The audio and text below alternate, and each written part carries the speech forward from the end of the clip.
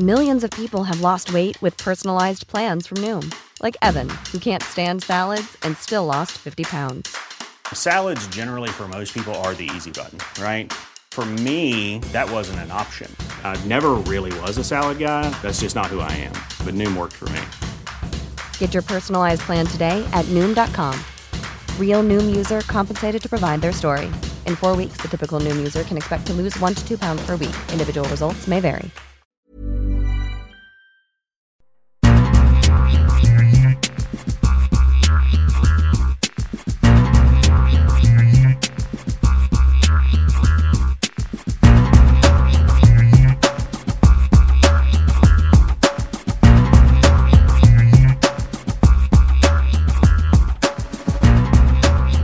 I'm Christopher Harris, the host of the World Soccer Talk podcast, and I'm joined by my co-host, Kartik Krishnaiyer.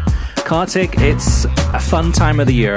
It's the late July, we're heading into early August, and we've got a lot of things to look forward to, in particular, a new season of the Premier League football, as well as, of course, all the leagues from around Europe. Before you know it, the UEFA Champions League group stage will be here, and so on and so forth. And the World Cup will be here in just a few months.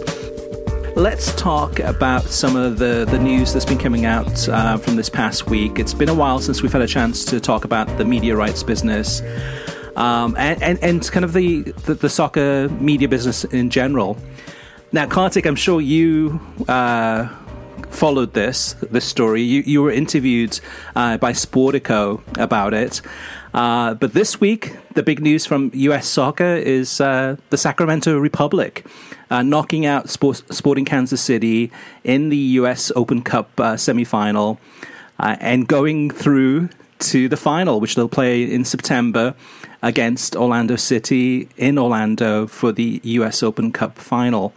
Exciting news, and if anyone missed the celebrations, definitely check it out on social media. But Kartik, I think USL couldn't have picked a better time to negotiate its next TV deal with ESPN. Do you agree?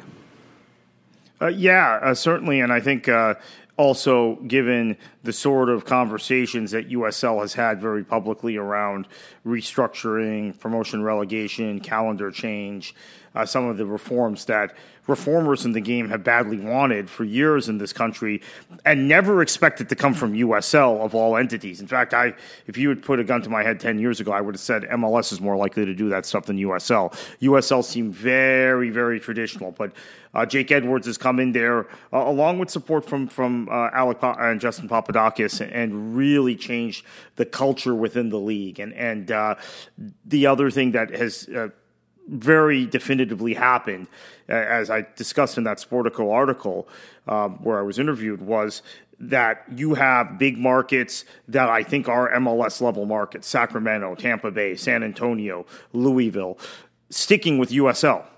And in USL long term, that's just a handful of them, but there are more. So USL is in a position of strength vis-a-vis the general soccer landscape that they've never been in before. It's interesting, though, too, Kartik, because you look at Detroit City, and if you sat down right now with a forum of Detroit City FC supporters, and you asked them, hey, guys, would you rather be in USL or Major League Soccer? What would their answer be? They would all say USL. In fact, there are a lot of fans who don't want their teams in MLS now, which is not what was the case 10 years ago, right? Everybody wanted to be in MLS, which was a major strategic error.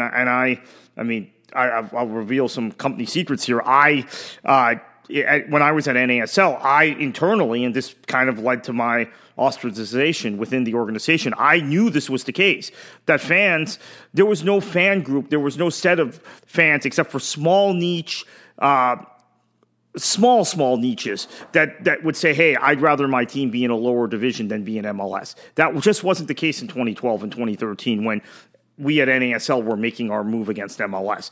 Now in 2022, as USL is in a stronger position than NASL ever was, that is the case. You have fans in San Antonio. You have 95% of the fans in Detroit. You have, I would say, the majority of fans in Tampa Bay. I would say a lot of fans in Sacramento because they've been directly burned by MLS, and et cetera, in many markets saying, you know what, we like this league better. We like the culture of this league better. We like the way they're going in terms of direction from a business standpoint and a cultural standpoint.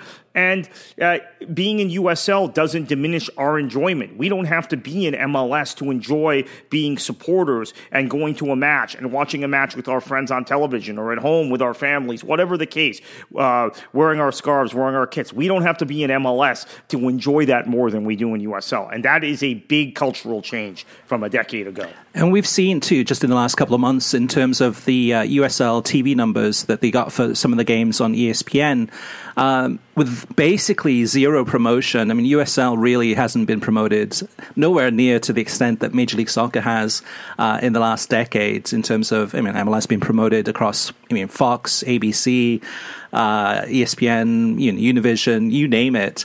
And then here comes USL with some games on Saturdays, and those games, TV viewing numbers wise, were greater than what FS1 Major League Soccer games were getting on FS1, and relatively close to what MLS was getting on ESPN. So basically in the same ballpark.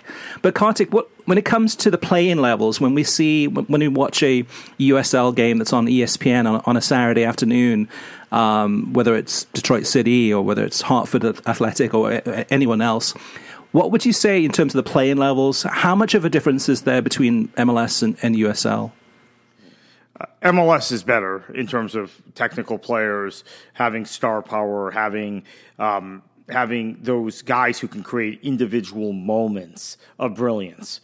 And this is something that I've noticed. Obviously, I go way back. I go back to when the team I worked for was in the previous incarnation of USL. So I've compared the second division with the first division in this country going back probably to 2006, 2007, very closely. I'd say MLS is a better league and has overall better players. But here's what has effectively happened, and maybe our viewers don't get our listeners, not our viewers, our listeners don't quite grasp this. Because MLS has a fairly hard salary cap. We've seen exceptions made. We've seen it maybe grow a little softer at times. But because they do have a cap, what you have is you have the top level players in this country in MLS. You also have guys who can then fill out salary spots in order to keep a team under the cap or keep a team compliant. That means you have a number of players somewhere in the middle. Maybe they're in the bottom third, but they're the higher end of the bottom third, ending up in USL. And we took advantage of this at NASL. I actually had a database, a spreadsheet with players that, hey, this guy was making 90 or 100. Now it would be more in MLS. But this guy, might get squeezed by the cap. Maybe Atlanta can sign him. Maybe Fort Lauderdale can sign him, et cetera. Same thing USL is clearly doing. They're getting guys that are in that kind of a squishy middle that gets squeezed by the cap because you're signing high-end guys. Now, TAM and GAM have addressed this to a certain extent. So there are fewer of those guys than there were 5-6 years ago, but there's still enough. In addition, USL is doing a really good job of scouting and is getting more good young players than they did 5 or 6 years ago. And in fact, they've been able to move some of those young players directly to Europe. And the incentive to sign in USL if you're a young player is you're not tied into the MLS ecosystem where they may or may not sell you, they may overvalue you, they won't let you go. There's a possibility they won't let you go when you want to go or when your agent feels you're ready to go. MLS has gotten better about that, admittedly, Chris. They're selling more guys at a young age to Europe. They're letting guys go at 18 or 19. But some of the agents I talk to still think USL's a safer bet. If they can get their guys in a shop window at a USL club that's willing to flip the player in a year and send them to Europe, that to them has added value, right? MLS, you may not be able to get out of that deal. You don't sign one-year deals. And then there's always a bureaucracy involved in getting a guy out of MLS that there isn't in USL. I would argue that the playing level between USL and MLS isn't that much different. Yes, MLS is definitely better, and MLS has those stars, those types of players like you mentioned, Kartik, that can create something out of nothing. And it's something that's what makes the difference between no matter like kind of what kind of an average player and a star player. The game changers, and there's definitely more game changers in MLS, understandably so in terms of how much money that MLS has. But USL, I mean, we've seen here with Sacramento now going all the way to the final and probably having a good chance against Orlando. I'm sure Orlando's certainly the favorites to win the final. But it just goes to show that the quality level with USL isn't that much different. If you did a Pepsi challenge and you saw two games on television, and you didn't know who the teams were, and you just watched the game, the way that the games were played, you wouldn't notice that much of a difference. I mean, USL is a very advanced in terms of technical ability, the way that they play, systems, the actual kind of shape on the field. They are playing good football. And every USL game I've watched, I haven't walked away said like, that's just like kind of Route 1 soccer, or that's just primitive, archaic. That's just, I don't see that. So when I watch USL games and I watch MLS games, I don't notice that much of a difference.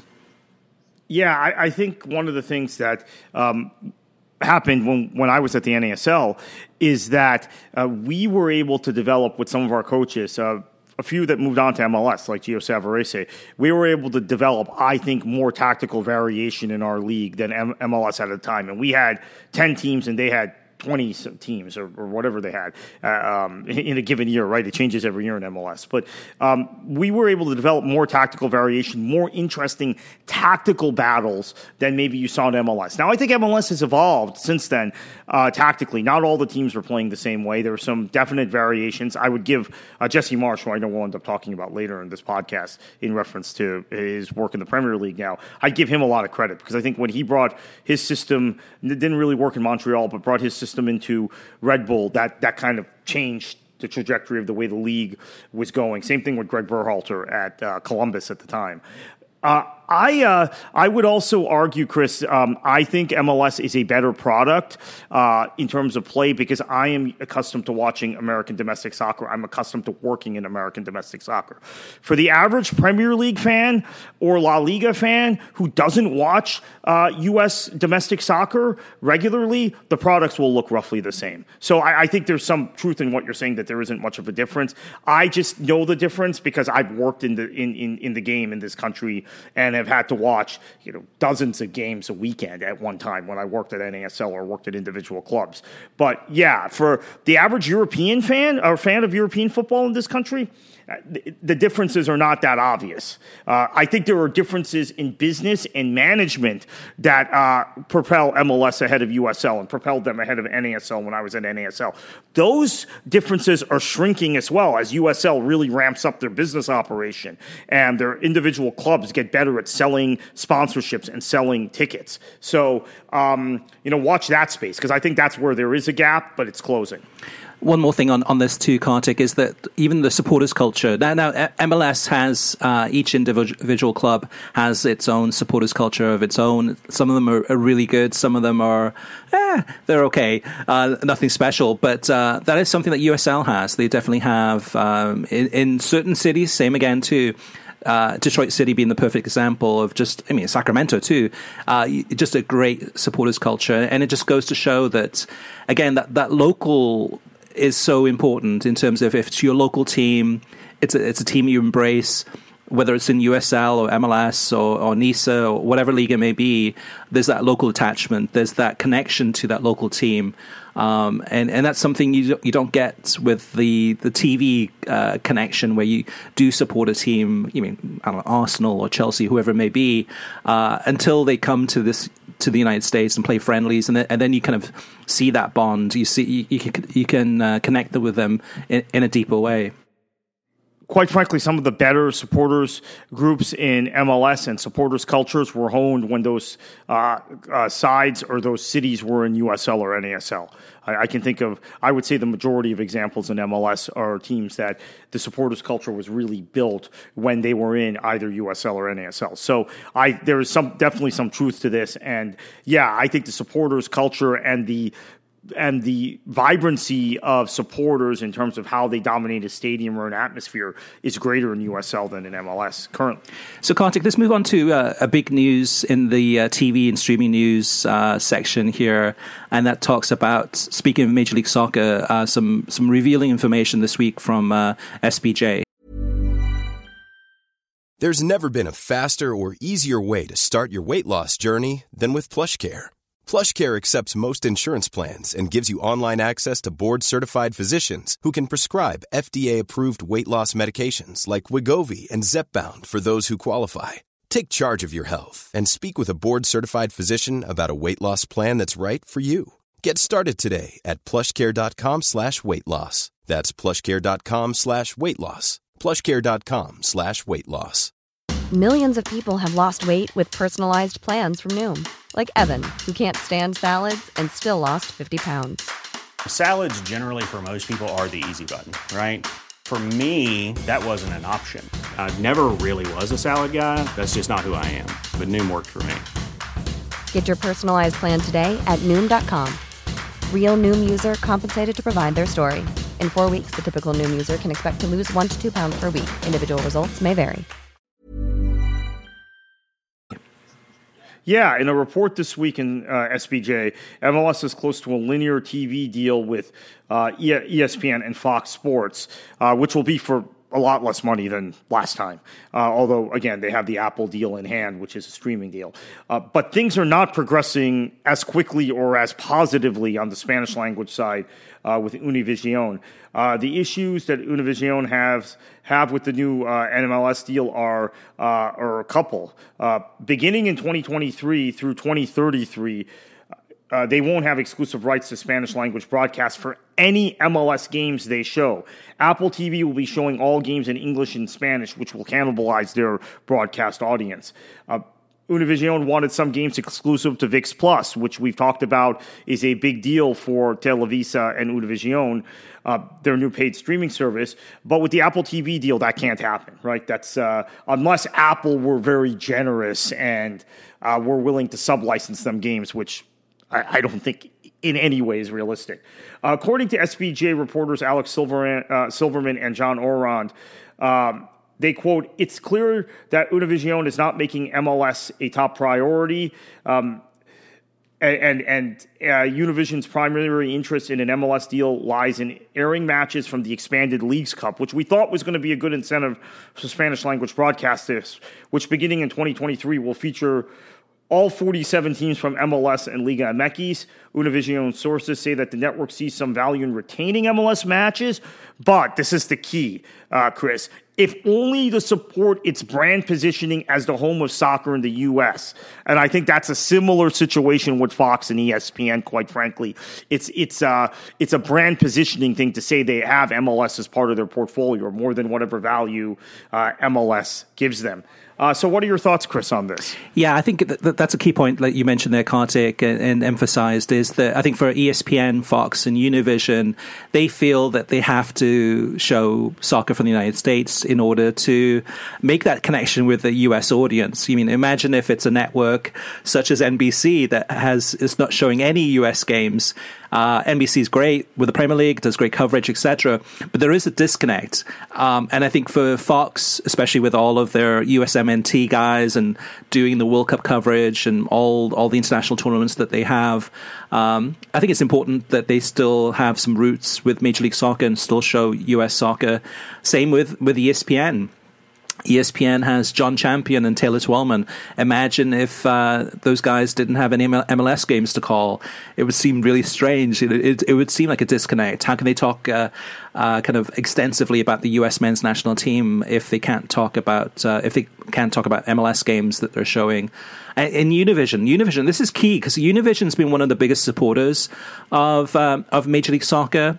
They've put a lot of effort and time into broadcasting games. And we discussed on a few podcasts ago about how Univision, actually this is from Felipe Cardenas from The Athletic when we had him on the show. He talked about how Univision wanted to shake things up. They wanted to go ahead and be more experimental. They wanted MLS to be more flexible, to try a different calendar, to try to go ahead and create a special night for coverage, to try to do these things that would be exciting, engaging, would be kind of testing things, seeing how things work. But Major League Soccer as a whole, as an institution, is very stubborn, is very set in its ways.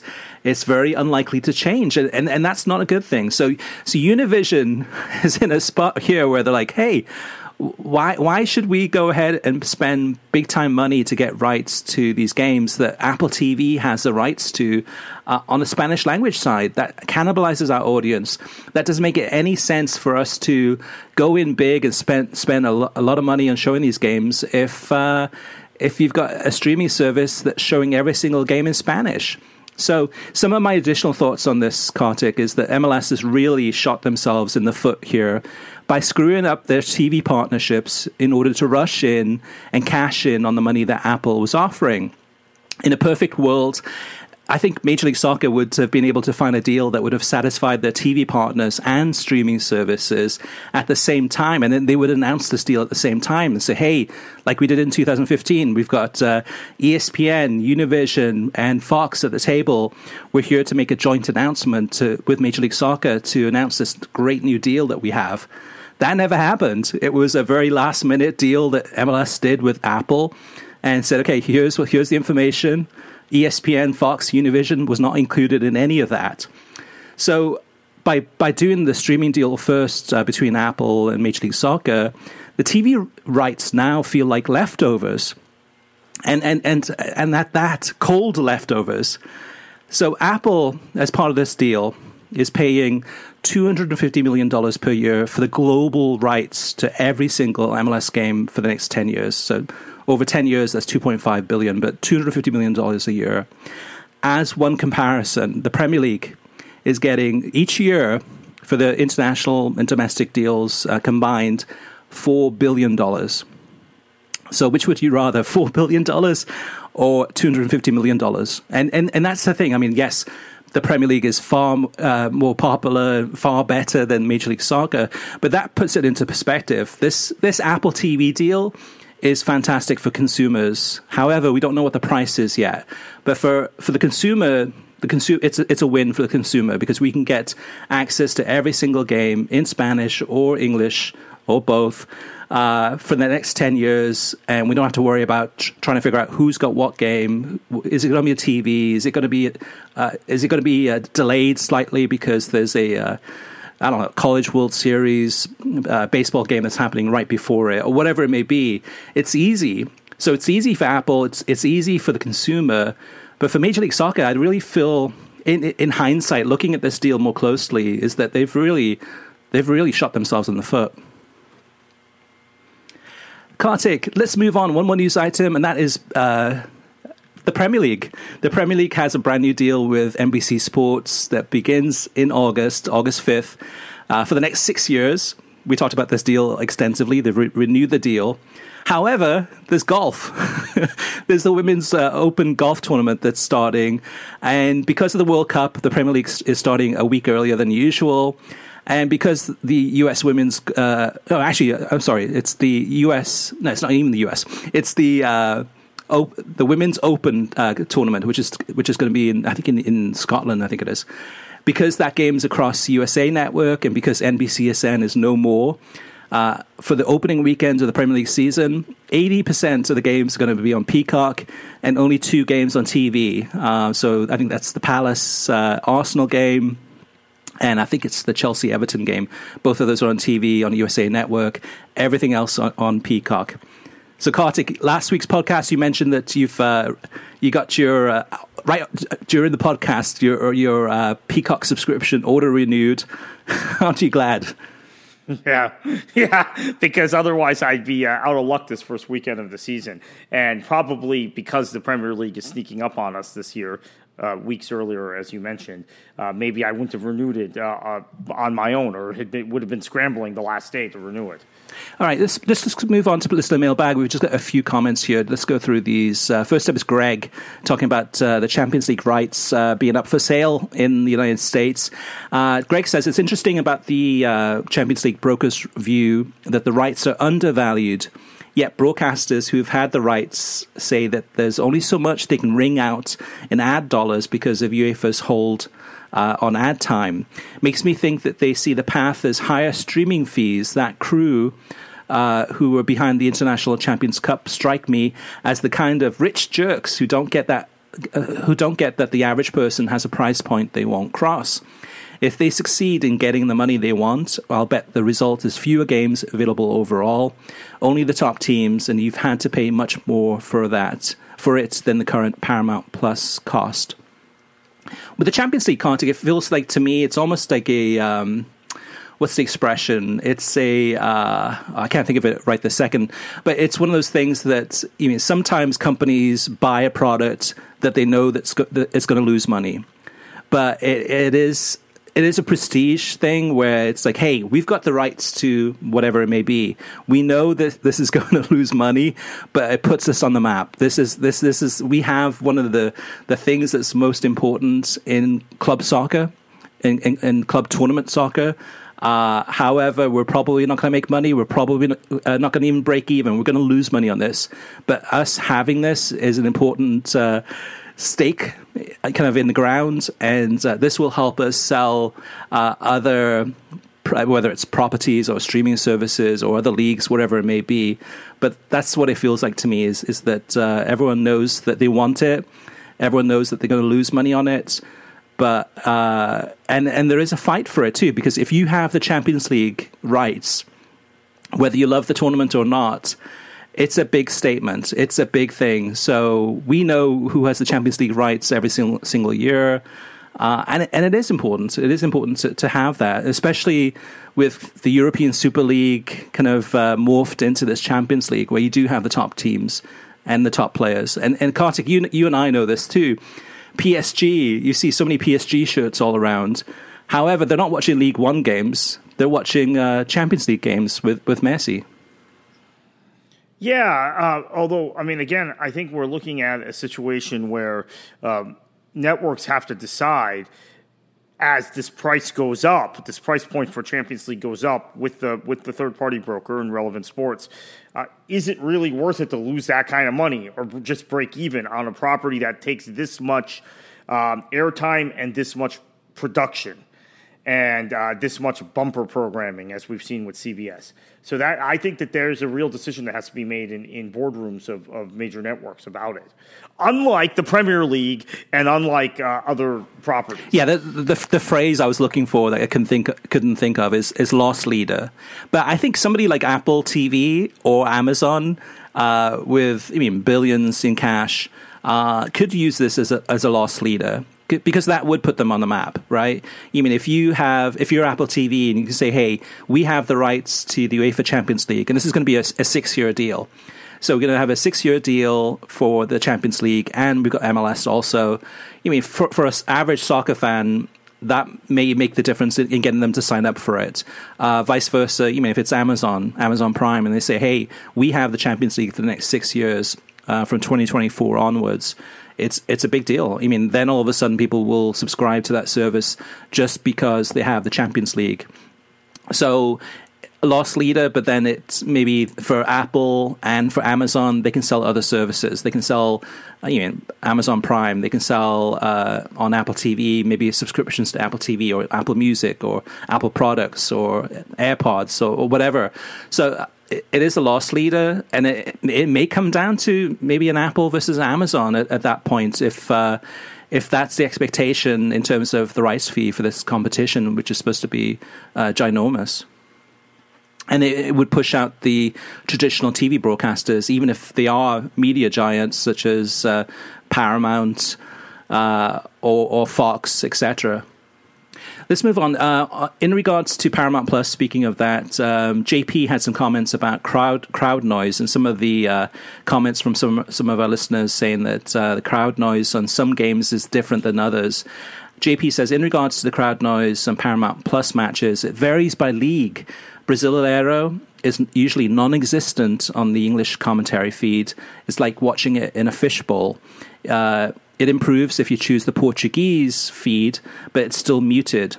Serie A is quite good when it's the world feed.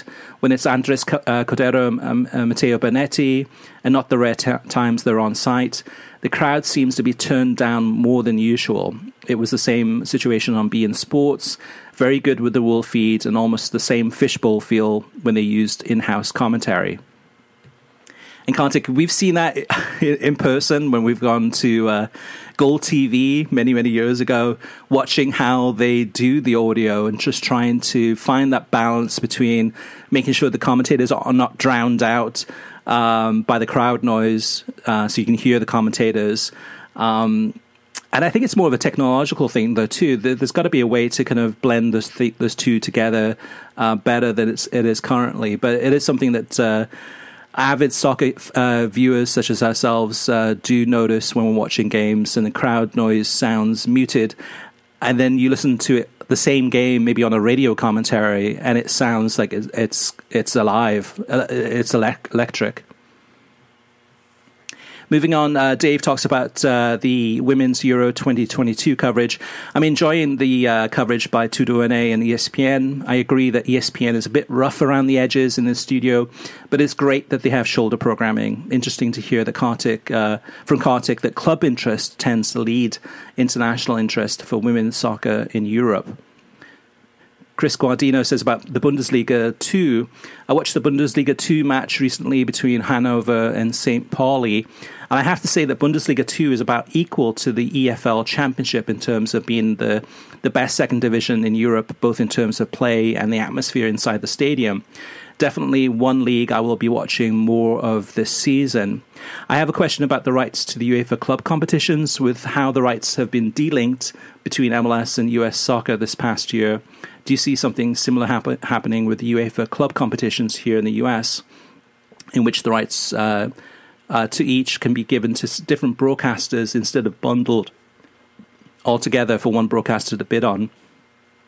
So I think that in terms of the UEFA deal, it's more likely that it actually is going to be bundled together, and it could be English and Spanish in one package. So again, if you're Apple TV, you're looking at this saying like, hey, with MLS, we got English and Spanish all together for 10 years. For the UEFA Champions League, we want the same thing for the 6-year deal. And it's easy. It's easy for the consumer. It's easy for Apple TV. And if UEFA's happy with the amount of money that is being offered, then it's an easy one for UEFA also. Last but not least, about 11 Sports, Darth Bill says, I'm not at all excited about the DAZN 11 Sports thing. I'm still not sure how 11 Sports will monetize the site, let alone what DAZN would do. I really enjoyed being able to watch the Women's Champions games that DAZN put on YouTube this year. But I know that at some point they'll want me to pay. I'm not really into paying for everything I watch. I don't mind ads. I just get kind of tired of all this rights stuff. I can't keep track, and I have serious fear of missing out at times. Yeah, and Darth Bill, that's something too that here at WorldSoccerTalk.com, both on the website, on this podcast, in our newsletter, on social media, on a lot of the ebooks that we write. That's our goal, is to really simplify matters, is to make it so that you don't get too tired of all this right stuff. So we keep track of all of that to make it easier. Also with our app, our Soccer TV Schedules app, which is free on Android and Google Play, so that you can figure out where to watch these games and also to answer your questions about streaming or television, etc.